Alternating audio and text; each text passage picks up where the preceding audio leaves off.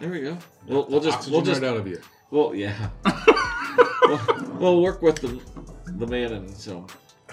All right, so we're gonna count back in here in 3, 2, and 1.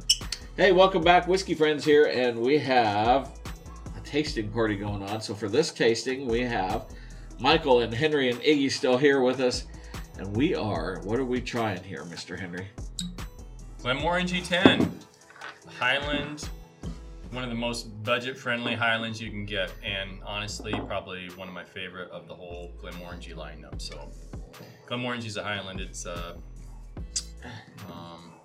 it's been around for decades. So it's So the peaty smokiness, how's that gonna?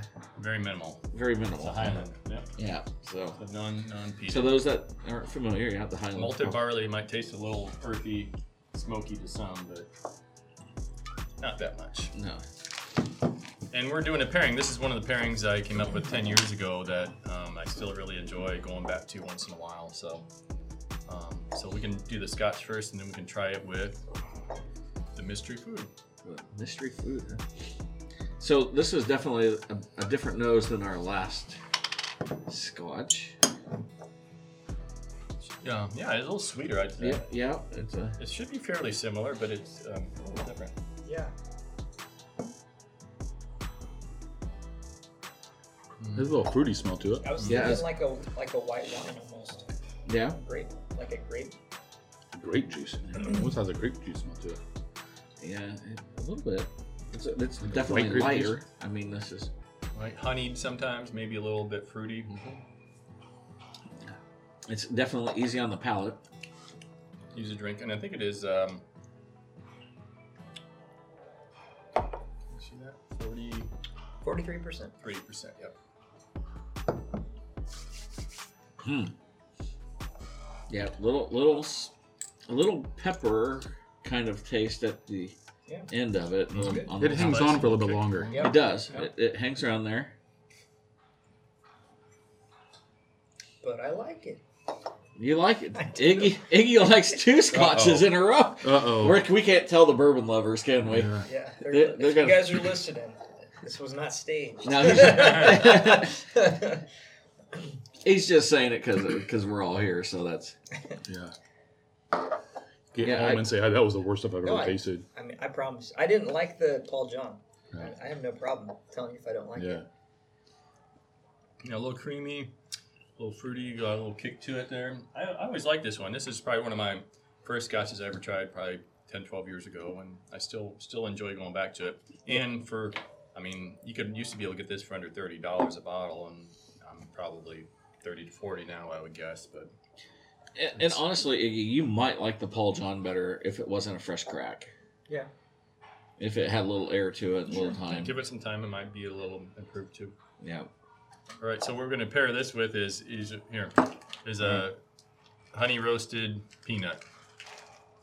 So a group of us here in Oskaloosa actually used to get together over the last 10 years, and we would do Scotch tastings, and we'd have a variety of 5 to 15 different little things around the table to eat with it too. And this is one that we came up with during the tasting. So the qualifier for making a pairing good either has to make the whiskey taste better, the food taste better, or both improved. So that's and then compare it to other things, the best of that lot usually, and you can do it. So you take a little small bite of dry roasted honey roasted peanuts and chomp them up and take a little sip of this afterward. The peanuts are definitely jump out. Mm-hmm. A lot more. Oh. You see what I'm saying, don't you? It makes the flavors kind of come alive a little bit. That's good. That was that became a real surprise. peanut as soon as you put the Scotch in your mouth. Yeah. That's very interesting. Yep. It is good then. Trying to get It pulls the the you said nuttiness, honey roasted? Yeah, it kind of pulls the sweetness out. dry of roasted, honey roasted. I was thinking that. Yeah. Aldi's our sponsor, peanuts here.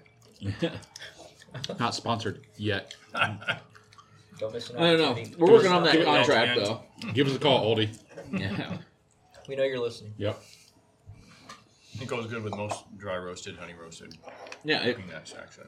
it almost is like, well, the peanut, of course, is much stronger, but it kind of like one of them Jack Daniels high proofs that the peanut really comes out in. But I always got banana bread on those Jack Daniels. Did ya? Yeah.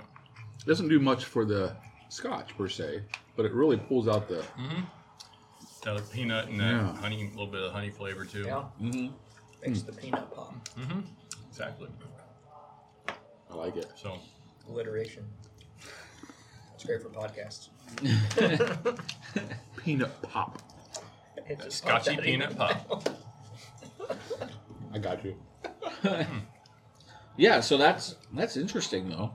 That this have you noticed this with many other scotches or just this one particular one? Oh, I have a list of probably 20 different pairings with different scotches with different foods, or more. Yep. This is the one that we came up with best for this. So a friend of mine named Seth, we would kind of go through and take notes as we went through, share things. Hey, try this prosciutto, or try this smoked salmon with this, and try these nuts or whatever. And we didn't really plan out. We just would bring whatever, and it would try a variety of things until we found something that worked. Just made on someone's Instagram. Like with wine pairing, there's general trends that tend to work, like smoky scotches with pickled herring or smoked salmon or different things like that too. But yeah, you don't know till you try, and don't put anything past it.